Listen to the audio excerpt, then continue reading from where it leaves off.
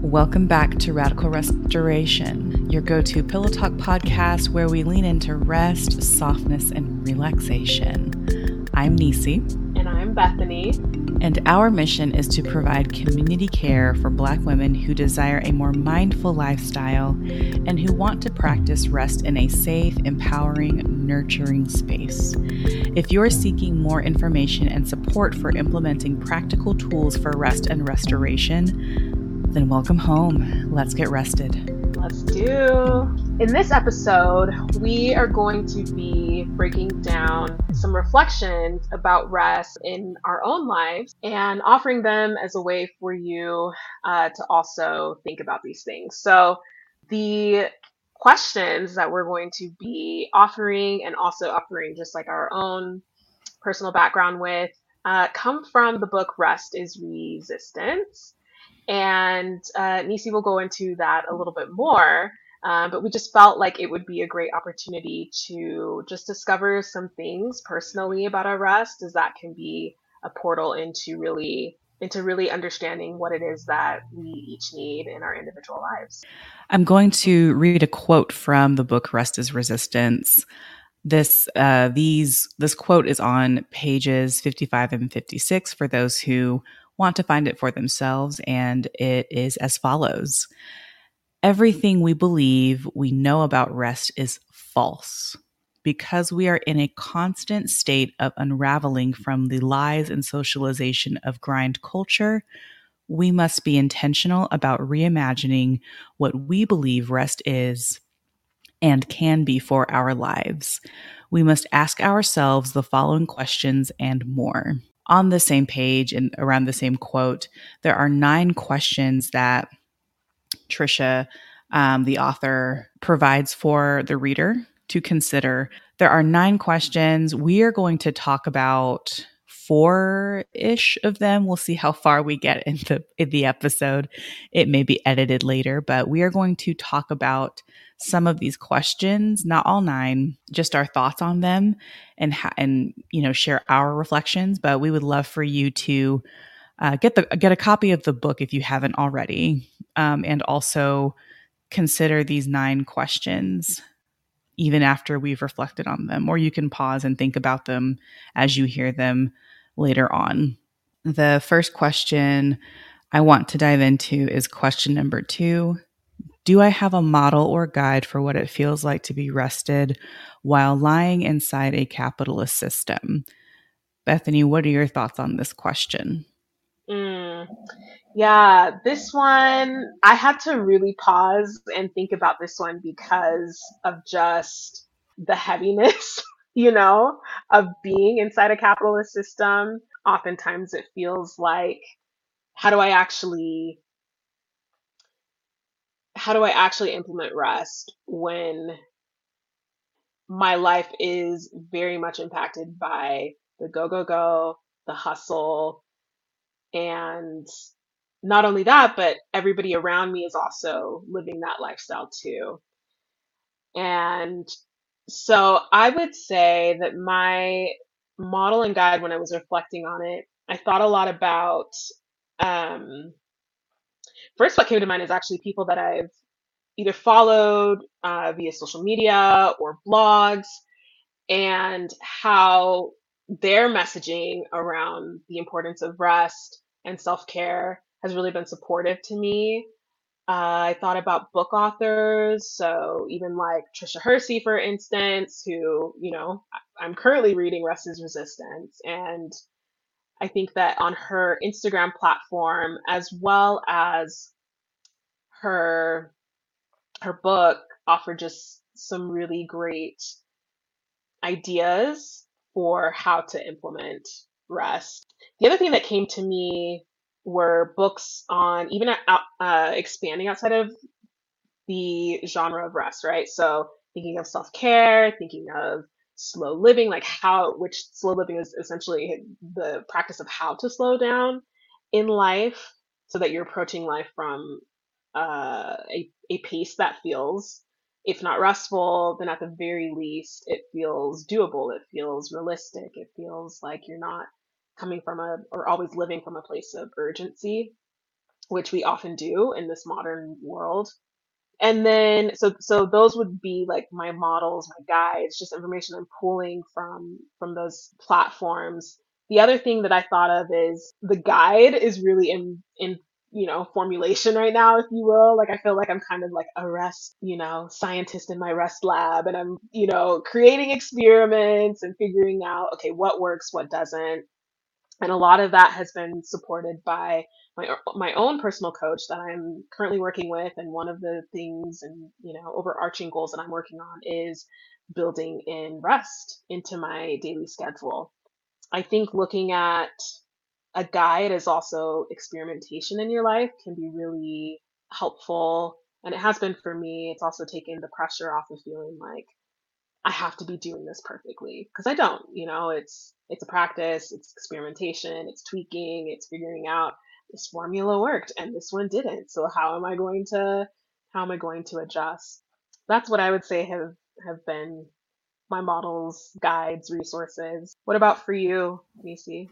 I thought a lot about book authors and other material I've consumed as well. What really sticks out to me, and this is probably because I've been in academia for so long, I'm no longer there, but having gone through different graduate programs and being surrounded by a lot of folks in academia, I've tuned into a lot of Black female professors or lecturers in academia, and the professors in particular, they talk about the idea or concept of a sabbatical. And and honestly, it is literally built into the system for a lot of folks. And academia is a total like capitalist structure. So when I was thinking about what does rest look like within the structure, whether, you find this healthy or not, I was like, sabbaticals are a pretty common thing that people do. With the concept being, I will be resting from these certain duties or responsibilities that I have in order to accomplish something else. And for some people, it's, I'm going to write a book. That's really important to me. For some folks, it is like a book or a project that is meant to further their academic career. If it's in alignment with something you actually care about, then I don't see a problem with that really. But I know some people, they'll take them and, for example, who was I looking at recently? Oh, Jenna Wortham. So she's an author of a couple of books, I believe. Black Futures is one of them. She co-authored that with another person. She's also a self-proclaimed like healer and intuitive, and she's a multi-hyphenate person. And so she took a sabbatical, I believe, from the podcast Still Processing and some other projects, because I believe she works for the New York Times. But she took a sabbatical from that position in order to pursue other things that were important to her, like writing a book that was very dear to her. And while, yes, it's probably going to further her career, she decided, I can't have these other responsibilities while I focus on this other thing that I feel is productive in a different way and brings me joy and pleasure. And Jenna, for those of you who, and I think they actually are non-binary, so I should use different pronouns. I know that Jenna, they're very open about their rest practices and the things that they do, and they're a sound bowl practitioner as well, I believe, and they share those on their Instagram, and they share the books that they're reading. They share the leisure that they're doing, taking vacations with their friends, and just these other practices. And they're so like artistic and lyrical in how they present it. It's very aesthetic, but that's also on brand for them. Even when I think about soft living, Jenna, though there are so many things that they do, there's you can tell that they really like take their time with it and enjoy things. Even if other times it may be their life moves a little bit more quickly, there's something about it that just feels like you can tell that they're taking it easy and really like being mindful and enjoying things, even outside of their sabbatical. So I imagine in the sabbatical, there's a lot more restorative practices for them. And they've shared that too, at different points, because I believe it was a 6-month sabbatical that they were taking. I don't know if it's over or not, but that idea of a sabbatical for anything, not just academia, I think is a great idea. I love social media sabbaticals. I think those are great, taking a break from that. And then for anything else in your life that it's like, this is a part of your life and that it may be part of a capitalist system or structure, and you're taking leave from it for a bit before you come back. And it's usually an extended leave. I love that idea. And I think it's great. I've seen healing practitioners implement those. Erica Totten, she goes on sabbaticals every once in a while. So she'll post about those and let people know, hey, I'm going on a sabbatical. I'll see you next month or whenever she returns. And I love those sorts of examples. I think they're really helpful. That's awesome. I love that idea of a sabbatical. It's similar to, I know on Tricia Hersey's page, I need to figure out if it's Tricia Hersey or Hershey. But anyway, I found on her page she always does a month long what she calls a Sabbath. So similar to the sabbatical idea, because she's known as the Nap Bishop. So she goes on her Sabbath during, I think, November for a whole month. And same, like you said, similar to Jenna, Tricia will post and let people know, hey, I'm going on my Sabbath, or it is the Sabbath, and so you won't see me for a month. Bye. But she also encourages everybody else, right, to create their own systems, their own Sabbaths, or we can take that idea too of a sabbatical, like just actually implementing that, making space for it, scheduling it. So love that. Love that idea. Let's talk about question 3 now. And that question reads, what would it feel like to be consistently rested? For me, consistent rest, and I feel like I do have a good grasp on this, especially since the last almost year and a half has been me implementing more rest into my life and not experiencing any burnout. For me, what it feels like is flow. That is like the one word that comes to mind a lot. It feels like I am a lot more intuitive in how I work and how I rest and how my body feels and the thoughts that I have. And a lot of that is an intuitive flow that I feel like I have been able to tap into. I could tap into it before. I will say it is a core value of mine, intuition and following it, tracking that and seeing what happens. That's a big part of my life. And also, I've noticed it more. I understand more what my body wants and how to fulfill those wants and needs. I feel like my health is overall better, which I know is so subjective for everyone, but for me, it does feel better. And I don't feel the need to like rush the way that I think I did before. I don't feel hurried. I don't feel like I have to make decisions so quickly. I feel like I can linger in the gray area a little more and just kind of feel things out and be curious, which is another value that I have anyway, but I feel like I can do those things more. I have more mental, psychological space to do that. And that has been really helpful for me. And that's how it feels for me to be consistently rested. But for you, Bethany, what would that feel like for you? For me, the words that come to mind are feeling relieved, feeling easeful, feeling centered. And also another word that comes to mind is unlearning. I've been spending a lot of time, as I mentioned, I'm working with a coach right now, and we've been spending time working on making space. And when I say making space, meaning logistically, literally taking, my planner and scheduling out some time for when I really do want to implement and prioritize leisure time, rest time, and that's been really supportive. And so when I feel consistently rested, I think it's also this idea of like unlearning the guilt about resting. I think a lot of people struggle with, maybe there's like an internal battle of, I can't rest because if then I rest, then I feel guilty because I feel like I'm doing nothing. I've heard that very often.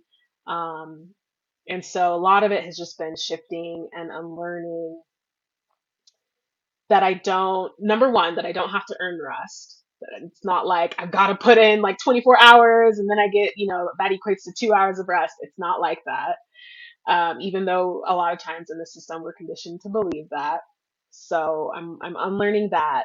I think too, sometimes it can feel strange or maybe even reckless to prioritize rest. And so that's been something that I've been working on over time, is just recognizing that no, like rest is so vital. This idea of just like centering myself in that way and allowing myself to feel rejuvenated. It's okay. And so consistently resting, just I feel like it allows me to feel okay with myself and where I'm currently at. And then just again, yeah, kind of giving myself different titles for this, rather than urgency and being busy is, my badge of honor. Okay, well, let me reframe that. Okay, no, resting and showing up in a way that I can be present and I don't have a headache. I don't feel so maybe all over the place. That feels really good. So I'm going to use those as like my new reclamation. So that's something I've been working on, and that helps me to, yeah, to feel consistently rested. Wonderful. Yeah, I like all of those words that you used. And yeah, it is so helpful to feel rested more consistently. Okay, so on the other side, the fourth question says, what does exhaustion look like for me? So, Bethany, for you, what does exhaustion look like? Okay, I love this question. I love it because I often feel like we have to be able to, okay, I think of a car, right? And like, if there's issues coming up, you got to be able to diagnose the issue, right? And so that you can understand the whole picture and you can understand what it needs in order to function. So it's like lifting up the hood, right? Checking all, doing the diagnostic. And so this question, I think, helps us to do that. So when I think of what does exhaustion look like, I'm thinking of like the warning signs, the warning signals. Maybe it's like those flashing warning signals of your car that go off, right? So for me, it would look like irritability.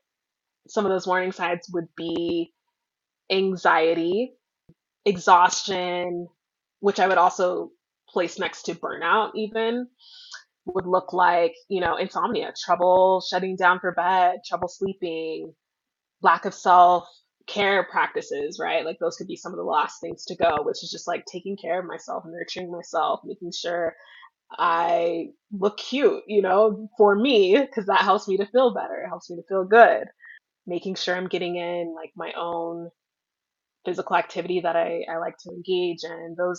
So when those are kind of the last things to happen, they're put last, as priority. Those are signs for me. I would say if I'm feeling sad, and here I'm going to clarify a sadness that wouldn't be I guess for those, or for anyone who's dealing with depression, a sadness could also indicate also that sense of, that could be a warning sign for exhaustion. But if that's not something that you're dealing with, then even just a sadness or feeling overwhelmed could be an indication of exhaustion. And that's certainly the case for me. Yeah, those would be some of the big ones I say. I also notice it in my physical environment. If my physical environment is really cluttered or things are a mess, I know, hey, it's time to maybe just like kind of shift gears and just clean a little bit, organize, make things neat, because that helps me also feel better in my mind. So if I'm spending more time like lost on the internet, those are some signs of exhaustion. Yeah. And then difficulty being present. That's also another sign for me. So those are things that I look for. Revenge. Wait, hold on. I think it's is it revenge? Procrastination before sleep. It's a real thing. Look it up. But that's also something that I realize, okay, I'm exhausted. And I probably need more rest in my life, so I'm not staying up trying to catch up on all the things that I wish I would have done earlier in the day. All right, Nisi, tell us about for you. What does exhaustion look like?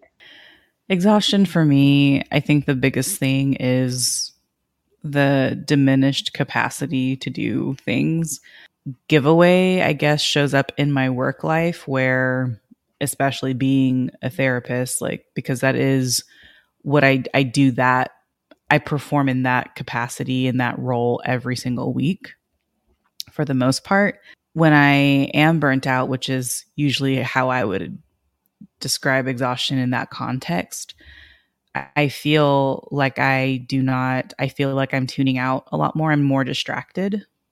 I, I don't, and this one I think it can go both ways, because sometimes when you're not, I guess, regulating yourself normally, this is like by some therapy, this is using some therapy language from certain models. When you're not regulated and making decisions the way that you normally would, when you're not processing information the same way, it can create more issues. And when I am exhausted, I definitely feel like I'm not always making the clearest decisions, or I feel like it almost feels like it's too much to have to make certain decisions. I can't really process a lot of information that typically I would be able to fairly quickly. It's almost like I need way more time. And this is different from what I was saying earlier about the gray area. This is like I don't have the capacity to go through everything the way that I normally would. I'm not even being curious about it. I just literally do not have, I can't process it the way that I normally would to even be curious. So that's what that feels like. I may want to sleep more. I may not want to sleep at all. I don't know. Like, it could go either way. And I usually feel just not satisfied with life. I feel less motivated, uninterested. My face may just look flatter, or I may not want to engage in any or certain conversations. I may isolate more and just be by myself.